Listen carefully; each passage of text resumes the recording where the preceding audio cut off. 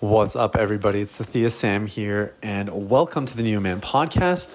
You are hearing me first before you hear my epic intro music, and so you know what that means. It's an interview, and I am really excited to share this one with you. You've probably been hearing me blab about it for the last week or so because my guest is really exceptional. His name is Garrett Johnson. He's from Fight the New Drug, one of the biggest players in the porn recovery space, or you could even say they're a little anti-porn. I'm not sure exactly how they would phrase it, but they do incredible work. And I just got connected through these guys on Instagram, of all things, probably about 2 years ago when I first started out in Deep Clean. They reached out and said, "Hey, we love your stuff. Would you want to interview on our podcast?" I interviewed on their podcast pretty shortly after. I was so excited. In fact, I didn't get a chance to share this with Garrett, but when I first launched Deep Clean, so Deep Clean launched December 2018, and it was probably in like February or March. I was talking to one of my friends who's an entrepreneur. I really respect him, really look up to him, and he was just encouraging me. He's saying, "Dude, you're doing such a good thing. This is so amazing."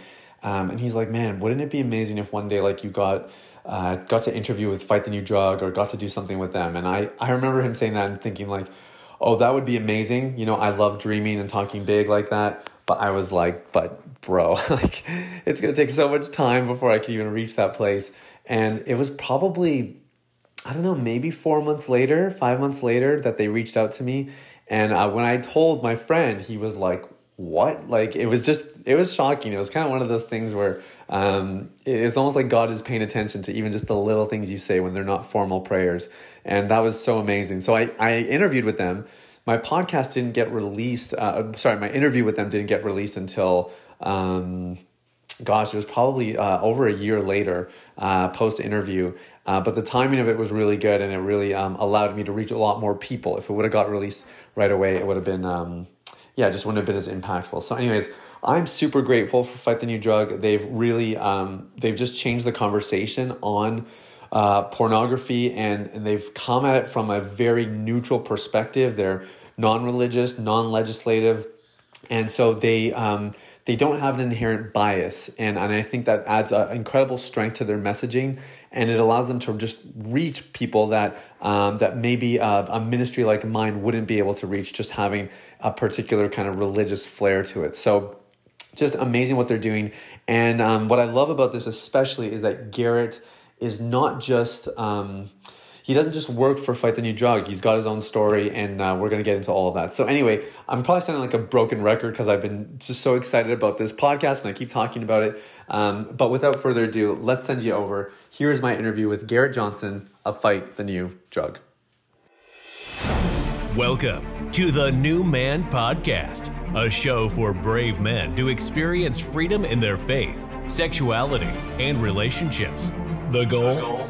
To provide practical tools and timeless principles that help you become the man you were made to be. And now, your host, Sathia Sam. All right, well, we are here with Garrett Johnson of Fight the New Drug. Most of you have probably heard of Fight the New Drug, but just in case you haven't, let me give you guys a bit of a proper description and explanation of what they do. So Fight the New Drug is a non-religious and non-legislative organization that exists to provide individuals the opportunity to make an informed decision regarding pornography by raising awareness on its harmful effects, using only science, facts, and personal accounts. They've been trusted by over 500 schools from around the world. Their live presentations have reached over 800,000 people, and they have over 6 million followers across their social media platforms. And today we're speaking with Garrett Johnson, who is a Fight the New Drug representative. He's a presenter and podcast host. In fact, I had the privilege of sitting down with him on Fight the New Drug's podcast, Consider Before Consuming. And Garrett has been working with the organization for years. So he's presented to nearly 200 audiences from around the world, including the United States, Canada, and Mexico.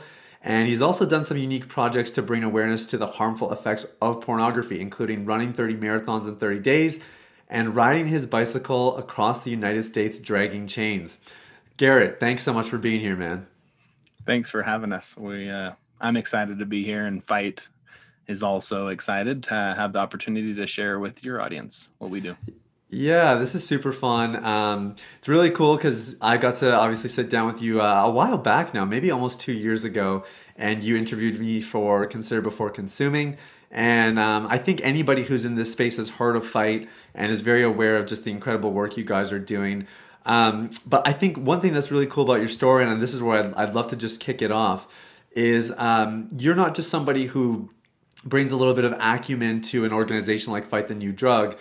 You do that, of course, and you're a great podcast host and interviewer.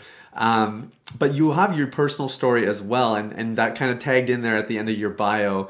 I wouldn't mind talking about both of them a little bit. Which one came first? You did a marathon, and then you also rode your bicycle across the states. Which one came first? I did the 30 marathons in 30 days wearing handcuffs before the Coast to Coast and chains. And so that was the chronological order.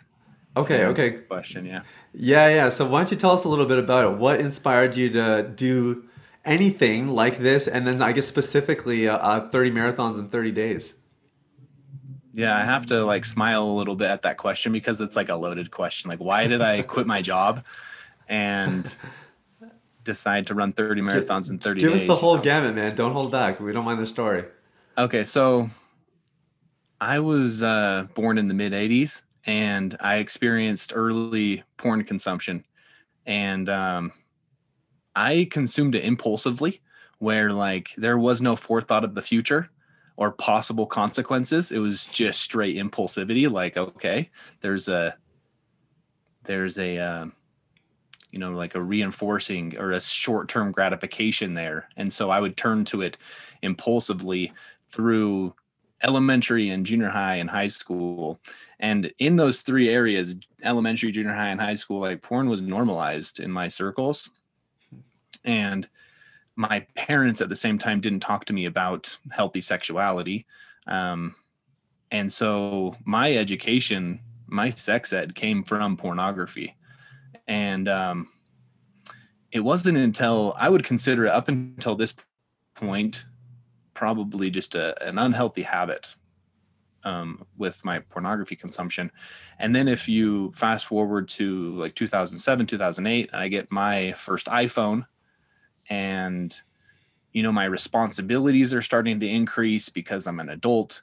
And so stress is more present, anxiety was more present, maybe a little bit of depression was more present, rather than comparing that time of my life compared to high school or junior high or elementary. And so because I had reinforced that behavior or that habit for so long, when I got the phone in my pocket, the ease of access and the privacy really escalated. Those are two things that really encouraged or fueled this behavior.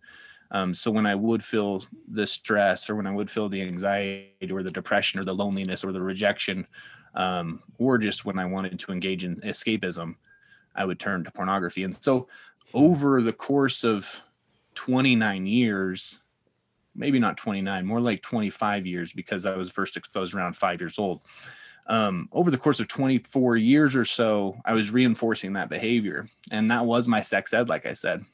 Wow. And then just to interrupt you really quick, you mentioned Yeah. you were first exposed at 5, that's quite a bit younger than even the average age. Do you mind me just asking what were the details around that? Yeah, it was, I think, a typical situation where I was hanging out with my friends, or I should say my friend. The first exposure was with one individual, and we saw it on TV, a late night show, and we were both, I think, experienced some short-term gratification. I don't think that it was what is considered today's mainstream internet pornography, where it was a little bit softer, and so there wasn't as much of a surprise element that some kids might experience today. Yeah. Okay, that makes sense. I remember the first time I saw penetrative sex in pornography, and I did feel it was different, because before that it was magazine or late night television stuff. And I do remember the difference, and I do remember feeling disgusted, and also a little bit confused the first time seeing what we would consider today mainstream internet porn. Yeah, it's mixed emotions for sure. Yeah. But fast forwarding again to that, me turning to it, and then getting into a position where I'm dating more. And one thing that I've always wanted since I was young is I've always wanted a small house and a big family. And so I was looking for marriage. I wanted that companionship. And I met my wife and we started dating.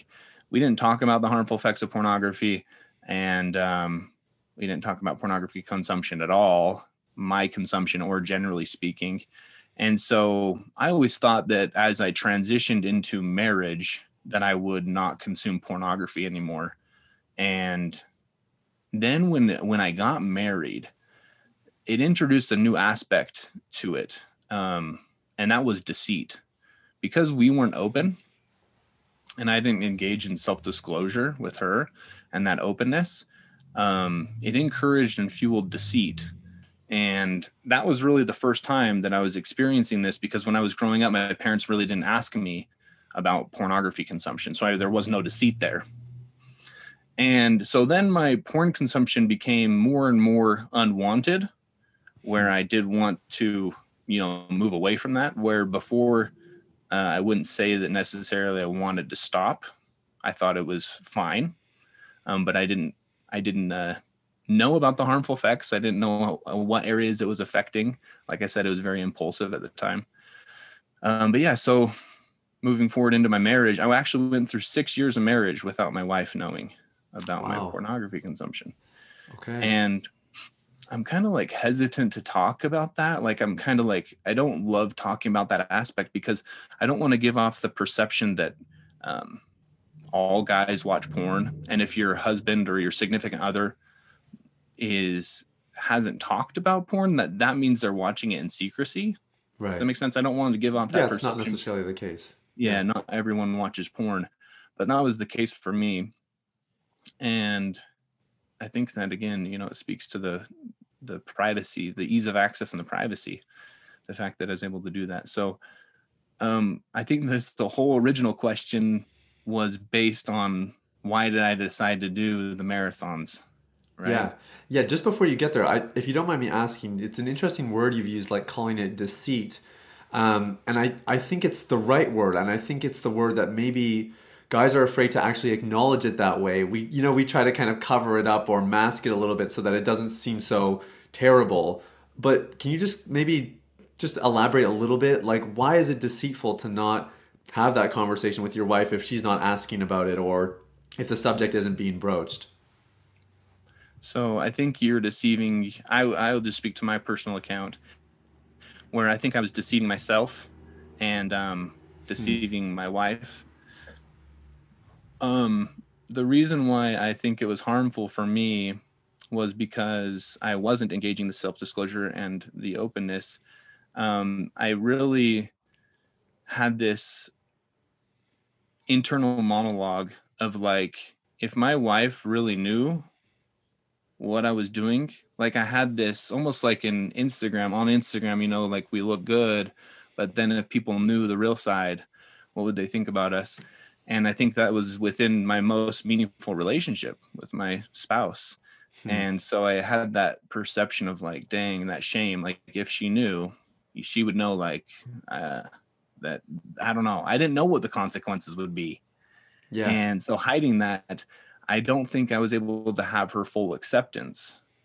And I also, from hiding that from myself, I don't think I was able to accept myself, because if I'm hiding it, then, I'm not accepting of my own behavior. And really interesting. I think that led to like, you can't have empathy without first having self-disclosure and openness and acceptance. Like empathy is not an option without that information. And so that deceit really was harmful on my, on me emotionally. It was harmful on me mentally. And I think it introduced, like, it was jeopardizing, it was putting at risk the harmony within our relationship and our intimacy with each other. Yeah, it's really well said. And just one more question. Sorry, it's like I asked you a leading question here, and then you're giving me some great stories leading up. So I want to double down on a couple things here. But I guess the question is like, why didn't marriage fix the problem? Because I think a lot of the single guys that come to me are sort of operating under that same illusion of like, oh, it's tough now while I'm single. But once I'm in a relationship and more sexually active, then that part of me is gratified. Why is it that marriage didn't solve the problem? So to answer that question as to why it didn't solve the problem, I want to give an example that I have that happened to me personally, and it kind of ties into the endurance events thing. So we'll give a little bit of background. Perfect. On why I did the 30 marathons in 30 days. So I did an event called the Wasatch 100, where you run 100 miles through the mountains. And during the event, you gain 25,000 feet of elevation, and you drop 25,000 feet of elevation during the 100 miles. And you have 36 hours to finish. It's an individual event. It's probably, I don't know, like one of the most challenging endurance events in the world, like up there with like the best endurance athletes are doing this event.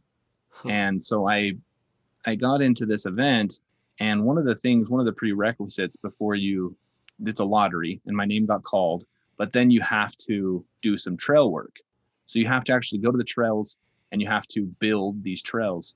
So you have like pitchforks and shovels and wheelbarrows and clubs.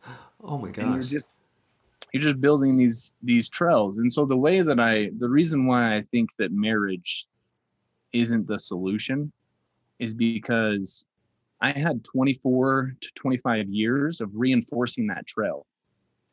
Of like, if you think about our neural pathways as trails, and like you're building these trails and you're making them so they're more permanent, so that they're easier to run on.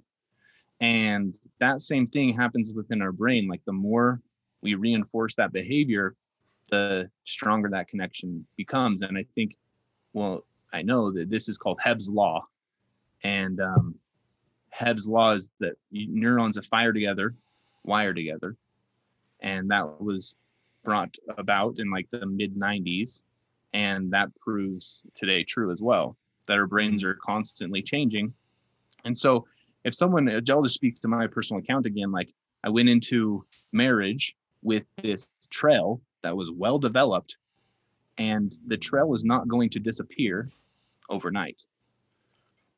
It's going to require some work to if I have to go up and redo a trail and make sure the other one is non-existent, it's going to require a lot of work and a lot of sweat, and time. And so that's what I soon realized. And I didn't accept the potential consequences until after 6 years of marriage. And so now we've been married almost 11 years. And so again, through those first 6 years, the reason why I was scared to engage in the openness was because I wasn't willing to accept the potential consequences of like her leaving and being like, I'm done, I don't like this or whatever. Yeah, it's really, that's such a profound metaphor you gave. And when you study neuroscience a little bit and learn about brain pathways, that's pretty much the perfect analogy of kind of what it's like, and the ease of those trails as they sort of get reinforced. So clearly, like, you have a little bit of an affinity for fitness, endurance, and that kind of stuff. So tell us then a little bit about, I suppose, where we are kind of in your story. Like, you've reached this point now, you're 6 years in, you're ready to sort of face the truth and come clean.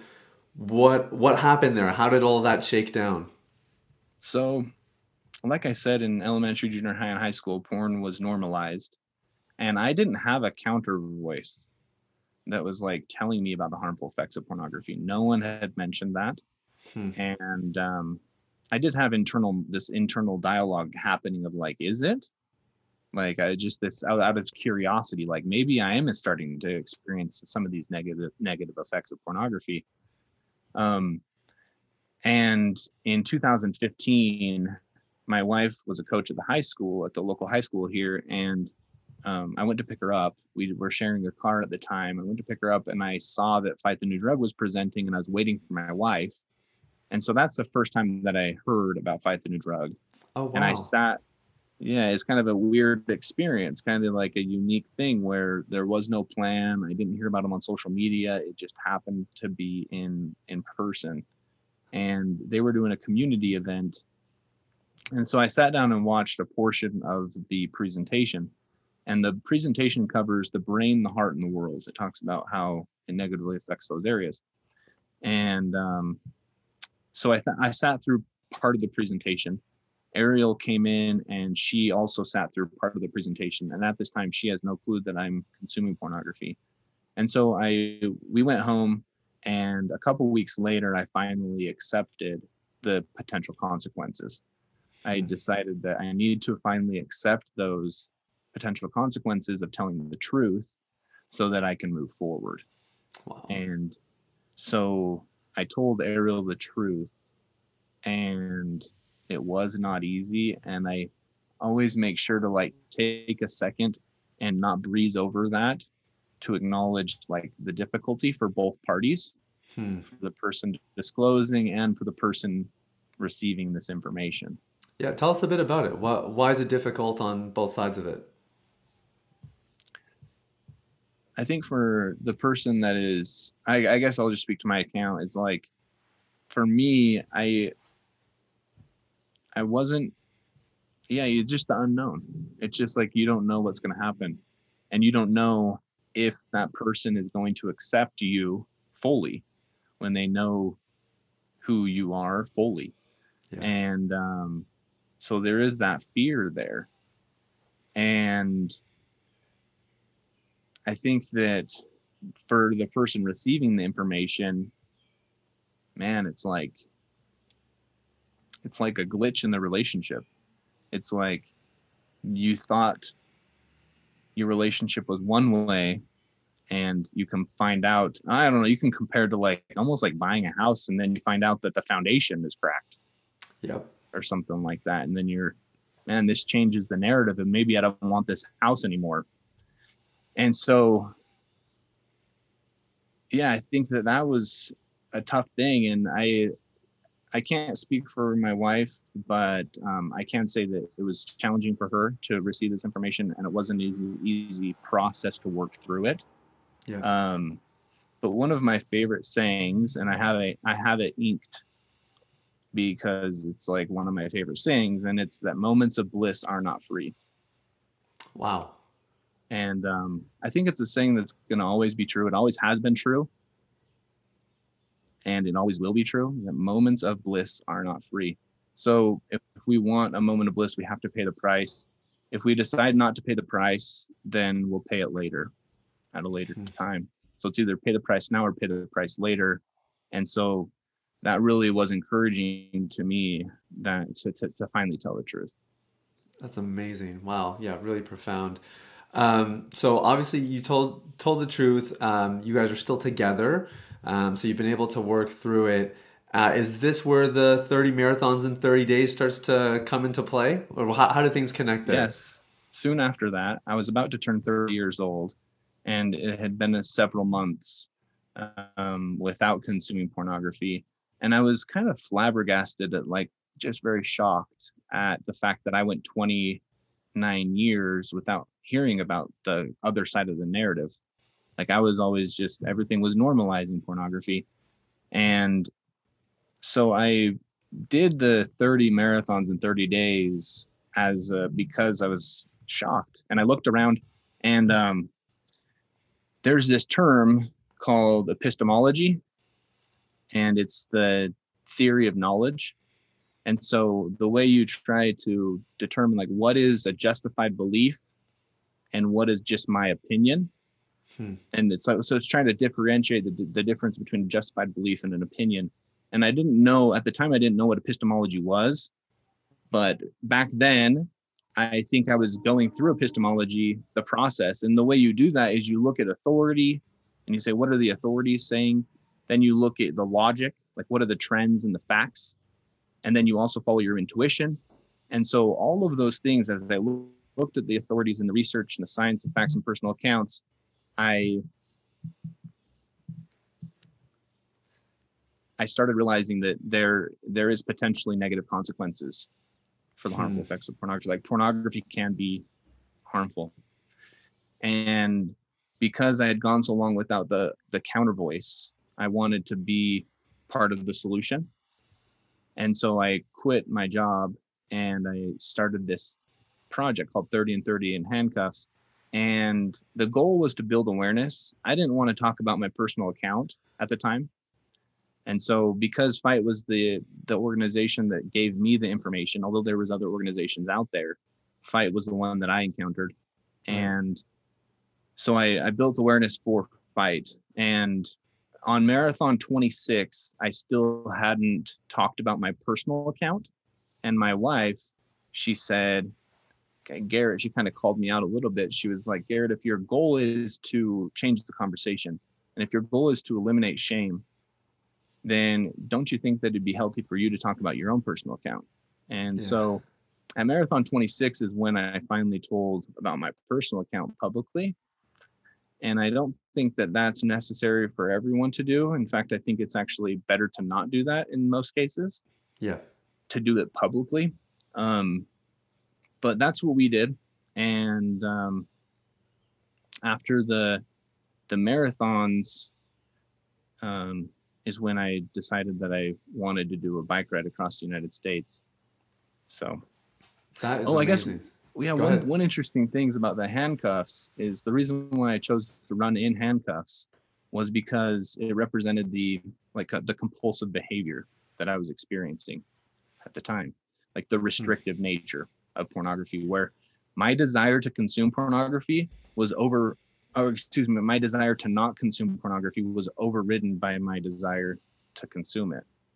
So it was a weird concept, but I guess that's kind of like the definition of compulsivity. Yeah. And the perfect metaphor for what it's like when you're doing the thing that you do not want to do, but you can't help but do it, and you can't do the thing that you would want to do to kind of counteract it. It's amazing, man. So how much did you run every day? Like what distance was it? 26.2 miles. Oh my gosh. Yeah, so they were like full marathons. And another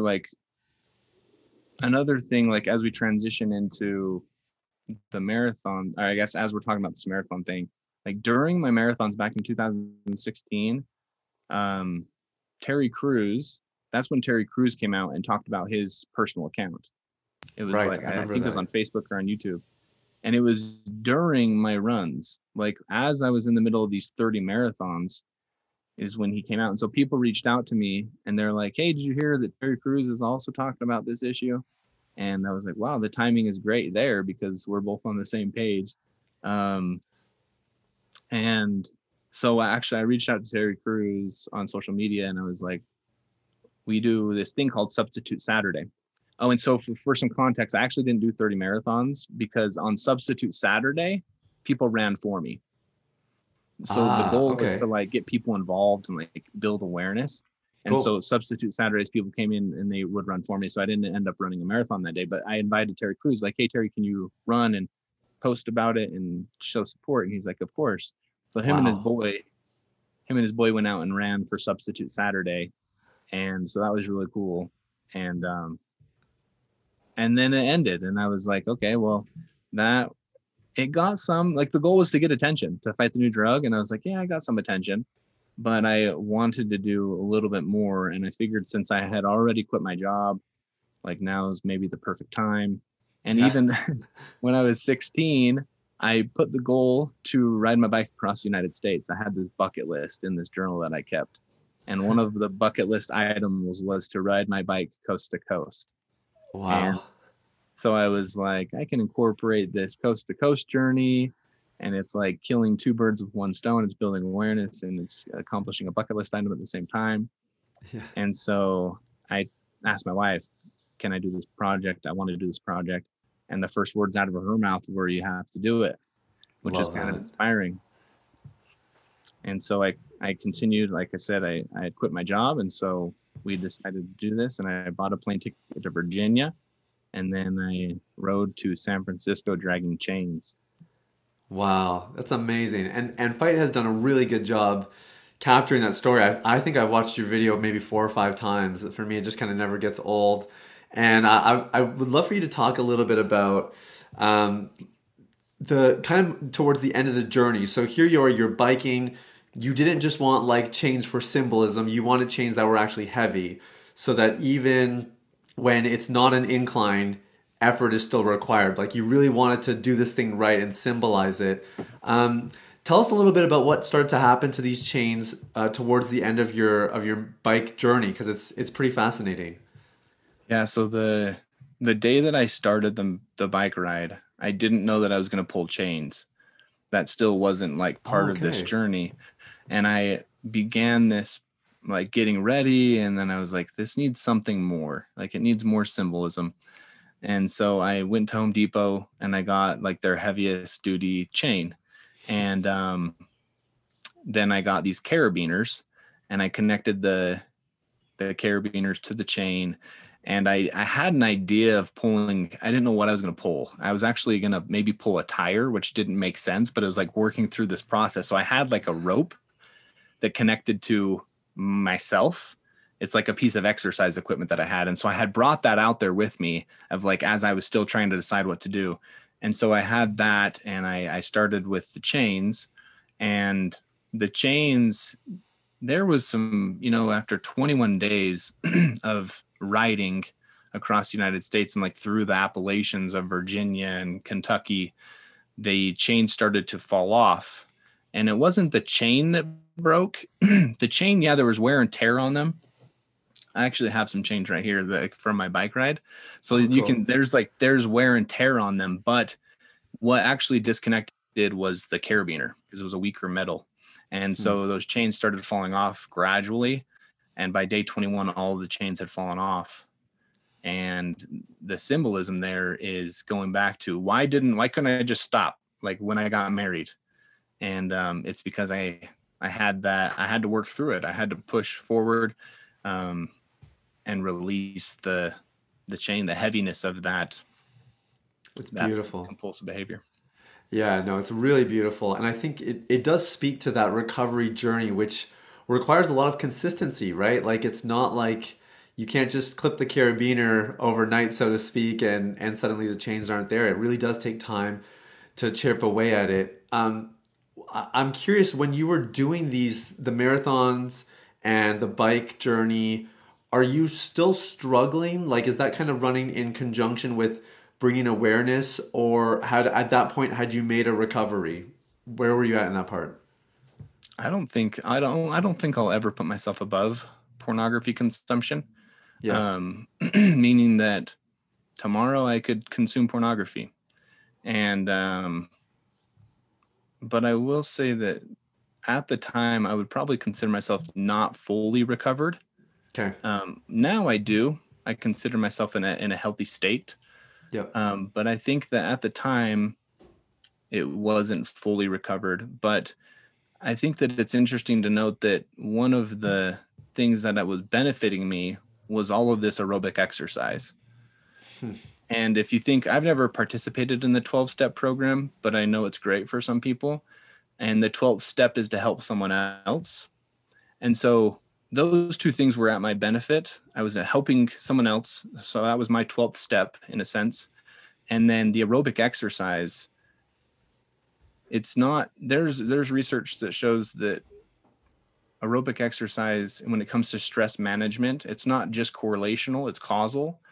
And Wow. so in a way, like I'm managing my stress and like working through this process. And I can't say that from the time I heard the presentation by Fight the New Drug until that moment that I didn't turn back to pornography. There was Mhm. definitely a process there. Yeah. And I tried not to have that all or nothing mentality. And I'm not condoning and saying that a little bit of pornography consumption is okay, because there's still harmful effects. But I did turn back to it, and then it would remind me like, oh, like actually you don't want to, because it invites deceit and fuels things like resentments and arrogance and entitlement and impulsivity and compulsivity. So long answer is that I probably wasn't fully recovered. I think that would maybe go against science. Sure. But I was definitely on a journey there.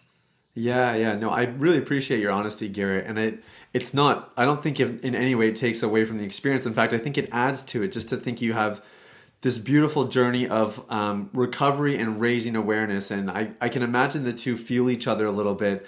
Because like you said, all of the built-in process of your journey there, like to do the aerobic exercise, you're spreading the word, you're getting it out there, you're doing something consistently, you're sharpening your mind even, to run 30 marathons in 30 days, like it requires a lot of agility on several different fronts.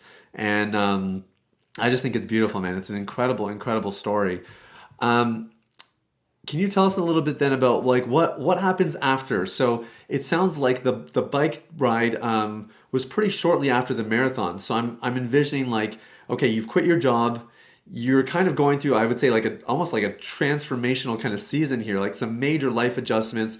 You're working through this, doing some self-discovery, and then what do you do after a bike ride? Because you obviously didn't decide to do another physical challenge. You didn't decide to climb Everest or something. What was the response afterwards? What'd you do? So the footage that we have from the bike ride, it was my buddy who his parents live in West Virginia, and he was out there and he came down to film. And so my goal was to capture as much as I could of this process because it was to build awareness in the moment. But then I also wanted to take that story and somehow package it into like a video of some sort. That was the ultimate goal. So like the footage that you see in the video, that's my buddy filming. And so he's a professional photographer and videographer. And so that's why there's a lot of the video that looks really clean and really good. That's not cool. Off of my iPhone. But then after that, I was on my own. And when I got back from this journey across the United States, I was going to get back to work, get a job and, and continue doing what I love, which is being a husband and father and all of the activities that I enjoy. And so I start doing those things. And then Fight the New Drug reached out to me and they're like, we want to do a video on your experience. And so they sent out a crew and did a short video. And they put together a video that's, a few minutes long. And that's the one you've watched. Okay. And so I was excited because that was the goal, was to build awareness and help someone else. And I thought that there's another kid out there. I just kind of wondered, like, what if I had this education when I was in junior high or high school? I'm not saying that it would have stopped my consumption completely at that age, but it would have made me think twice. It would have made me consider the harmful effects. And I think that it would have helped me. And so I did have that intention. And so when Fight the New Drug offered this opportunity to make a video, I was like, of course, like that was the goal. They made this video and they started using it in their presentations in junior highs and high schools and colleges and things. And then they reached out and said, do you want to present your own story? Because we at Fight the New Drug, what we do is we aggregate research and personal accounts and information, and then we package them and present them in different mediums. And so one of the mediums is a live presentation, kind of like what I've talked about. And so I ended up starting presenting for Fight the New Drug.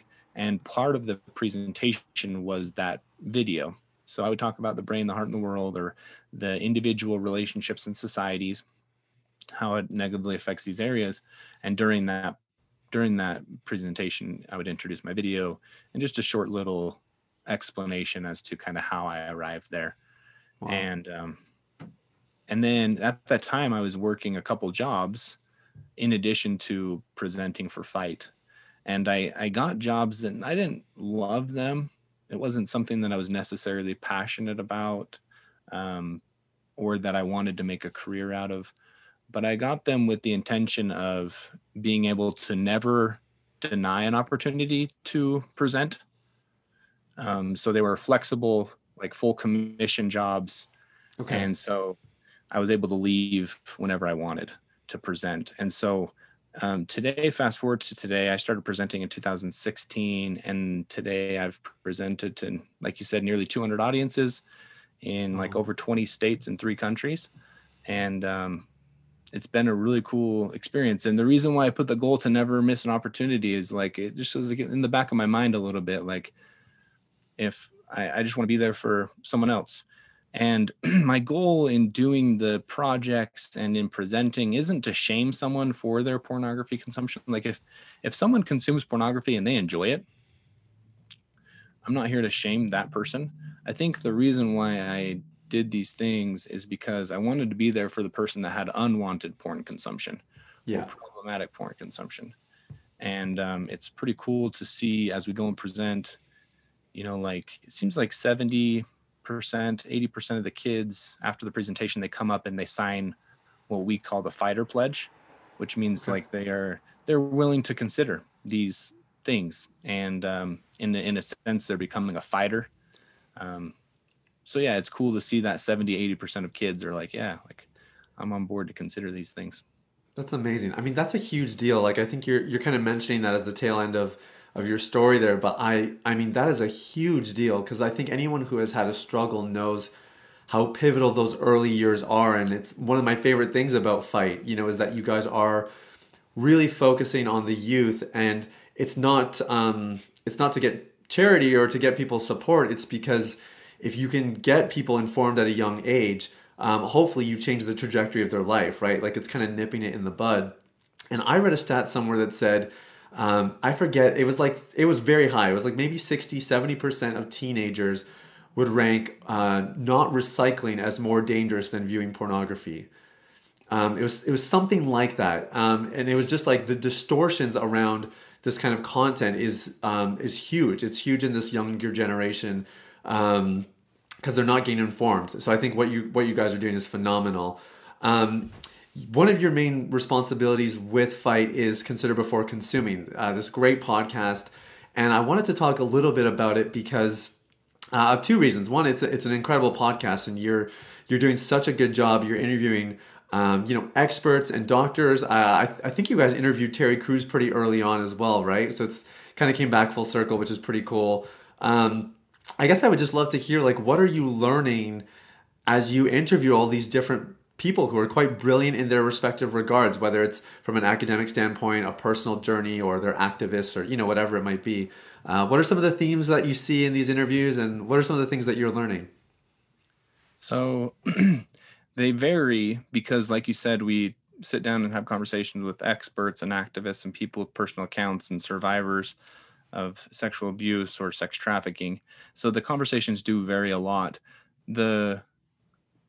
I don't know, it's interesting because it's kind of a tough subject to get true statistics on or true information about because of what this is that we talk about. And there's a term called external validity, which is like a term used in psychology. And what that means is that what is produced in the laboratory can't always be replicated in real life. And what happens in real life can't always be replicated in the lab. And what happens in the lab doesn't translate into real life. Yeah. And so I think that empirical evidence is important. And with this subject, I also think that anecdotal evidence is maybe just as important, because we get to sit down and have conversations with people that maybe it's the first time that they're having a conversation about the harmful effects of pornography in their life, and or at least publicly. Yeah. And so we get to almost do a little bit of a casual case study where we get to learn about what these patterns were and how they overcame these challenges. And then it's really cool to meet with the experts and the influencers who have brands and personal brands and brands that they work with, but yet they're still willing to talk about this topic in a healthy way. And so it's really inspiring. Everyone that we get to talk to has been amazing. And I've learned a ton, as you can imagine. Oh, yeah. Because you get to talk with amazing individuals. Yeah. Are there any individuals in particular that have really stood out for one reason or another? Not necessarily because they're famous. You've had some pretty well-known people on there, but any interviews in particular that jump out that maybe if our listeners want to go listen to the podcast, any particular episodes you'd direct them to? One of my favorite episodes is with Maddie Corman. Okay. She's a playwright out of New York, and her husband is a famous producer in Hollywood. And her husband ended up getting caught with child pornography, and it became very public very quick. And her strength, to me, it stood out when we're talking about betrayal trauma. I mentioned that it wasn't easy for my spouse to receive this information. I think that her personal account was very inspiring because, man, she experienced a lot of betrayal trauma and a lot of shame. And they've decided to stick together, and they are still together today. And he's working through his challenge, his addiction. Wow. And so that was a really cool episode, really inspiring episode. She actually has a book, an audio book, and she does a live play. And so that's how we ended up hearing about her. And her book is called Accidentally Brave. Okay. And so you can check her book out and that podcast episode. She's one person that definitely stands out as like, dang, that was a pretty intense conversation, and what a powerful and inspiring story as well. Yeah, no kidding. Really powerful. Garrett, as we kind of wrap here, I'm wondering if you can tell us a little bit about what Fight the New Drug is up to these days, where are some of your guys' focuses, and any kind of major projects you have on the go. I'd love to hear about that, and just anything else, any other ways that our listeners could connect with you guys and maybe find out a little bit more about what you guys do. Yeah, I think that your listeners might find value in our documentary, which is Brain Heart World. They can view it free at brainheartworld.org, and it can be a tool that they can use to whenever they want at their convenience. Another tool that is very beneficial is our conversation blueprint at ftnd.org/blueprint. And we didn't get into it too much today, but looking back, I didn't approach the conversation with my spouse in the best way possible. And I wish that I would have had the conversation blueprint at that time. And so if any of your listeners are in a position where they have unwanted porn consumption and they have to tell a significant other, whether that's their spouse or their child or their parents or whatever, you can go into the conversation blueprint and click on who you are and who you are going to tell. And then it's advice from experts. And so it really does help you navigate the conversation in a healthy way. Okay. So those are a couple of tools that I think your listeners might find value in. Yeah, that's amazing. No, that sounds like a very valuable resource. And just out of curiosity, now that you know about this conversation blueprint, you think about what you did, what would you do differently next time? Anything in particular? Yeah. So I disclosed it to my spouse at nighttime. We were in bed laying down in the dark, and that's when I finally got the courage to tell the truth. Yeah. And so I didn't know how to state it. And so I left her hanging for a moment. Like she knew that I had something to disclose, but she didn't know what it was. And I was trying to build up the courage to get it out, like to finally spit it out. And so I think that raised her anxiety and raised those negative things. Maybe just like curiosity, like, what is he going to tell me? Like, and so it became worse. It like built up until she found out what it was. And then, so anyway, I think what I would change is I would probably do it like on a walk when you have some alone time, maybe not having to be face to face. And maybe when you have maybe a long weekend, if you're a person that has kids, maybe try to get someone to watch your kids so that you can have a little bit of time without that distraction. Yeah. And I didn't have a ton of resources to look at, or I maybe did have access to them, but I really didn't utilize them. So I would just say, look for resources, like what you do with coaching or what Fight the New Drug does. Like, just look for resources to help you in this journey, because it's not easy. But, going back to our relationship then and our relationship now, like, I am so grateful that I finally engaged in that self-disclosure. And, my wife also engaged in some openness and self-disclosure, and we have continued to do that over the years. And the acceptance is high, the empathy is high, and, the moments of bliss are high. Going back to that phrase, the moments of bliss are not free. And I think that we enjoy a different level of happiness today because of the fact that we were able to address this thing. Yeah. Oh, I believe it. And I know for me, like, some of the guys that have come to me who are married or in a relationship and haven't mustered up the courage to have that conversation, when you kind of broach the subject, it's pretty scary for all the reasons that you mentioned, the fear of rejection, the uncertainty around it, and everything. But when they do get to that place, it's moments of bliss, like you said. I think it's they're always so relieved, and usually if it's done well, or at least to some degree of decency, the result's always positive for the relationship. Usually it has a better long-term impact. Garrett, this has been amazing. Thank you so much. I do want to ask one final question, which is if there's somebody listening today who maybe is 6-7 years back, and they're in that place where they are struggling, they are not really getting the help or anything like that for those reasons. There's that fear of rejection.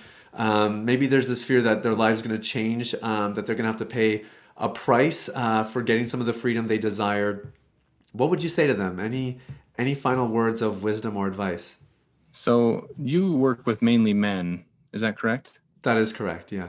So the way that I'll explain this is that I'll talk about masculinity real quick. And I think that one trait that is traditionally viewed as masculine is independence and courage. And so I want to challenge those people who are stuck and who haven't been able to address it. And I want to encourage you to incorporate those attributes, independence and courage. And the way that I want to talk about those really quickly is independence. We often think that means that we can't ask for help or that we have to do it by ourselves. But the thing is that you can't be independent when you have a dependency to pornography. Wow. Yeah. So that's the first thing, is acknowledge that. So compulsivity is the opposite of independence. Then the courage part is doing stuff that scares you, right? Doing the right thing even though it's scary. And so, yes, it's scary to tell the truth. Yes, it's scary. It's not fun to address some of these issues, but as incorporating some of those masculine traits, and I'm not saying that only men can incorporate independence and that men can only incorporate courage. Of course. Definitely both. Anyone can do that. But since we're talking about men, incorporate those things and do it anyway. Find the tools necessary and make it happen. It's amazing. Garrett Johnson of Fight the New Drug. Thanks so much for being here, man. Really appreciate it. Yeah, we thank you for what you do, and just want to encourage your listeners to keep doing what they're doing. And thanks for having us on. Well, there you have it. That was my interview with Garrett Johnson of Fight the New Drug. And man, I am so grateful to have connected with these guys. And with Garrett specifically, I love his heart. I love his story. And I really believe that the work he's doing on the Consider Before Consuming podcast is groundbreaking, and Fight has had this opportunity to, talk about a really private and taboo subject with some very public figures like Terry Crews and Lamar Odom. And Garrett is very humble about those parts of his work, but I don't mind boasting about it a little bit here post-interview.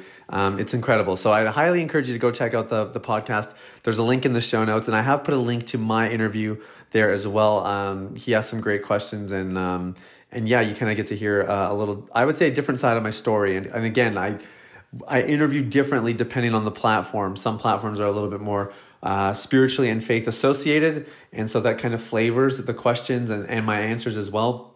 with FIGHT being a neutral, kind of non-religious, non-legislative organization.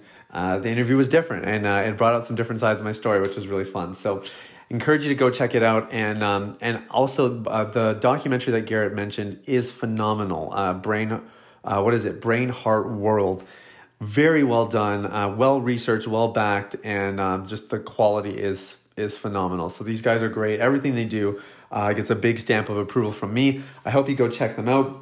And if you did like this interview and it really impacted you, please leave a rating and a review for the podcast. It really means the world to me. But more importantly, you rating this tells other people that there's valuable content here, and it gives other guys a chance to experience some life-changing content that could really help them in their journey to recovery. Thanks so much for listening, guys. We'll talk again soon. Take care. Thanks for listening to the New Man Podcast. If you enjoyed this episode and you'd like to help support the podcast, you can share it with others, post about it on social media, or leave a rating and review. To catch all the latest, please sign up for the weekly newsletter at www.sathiasam.com or follow on Instagram at SathiaMeSam. Thanks again, and see you next time.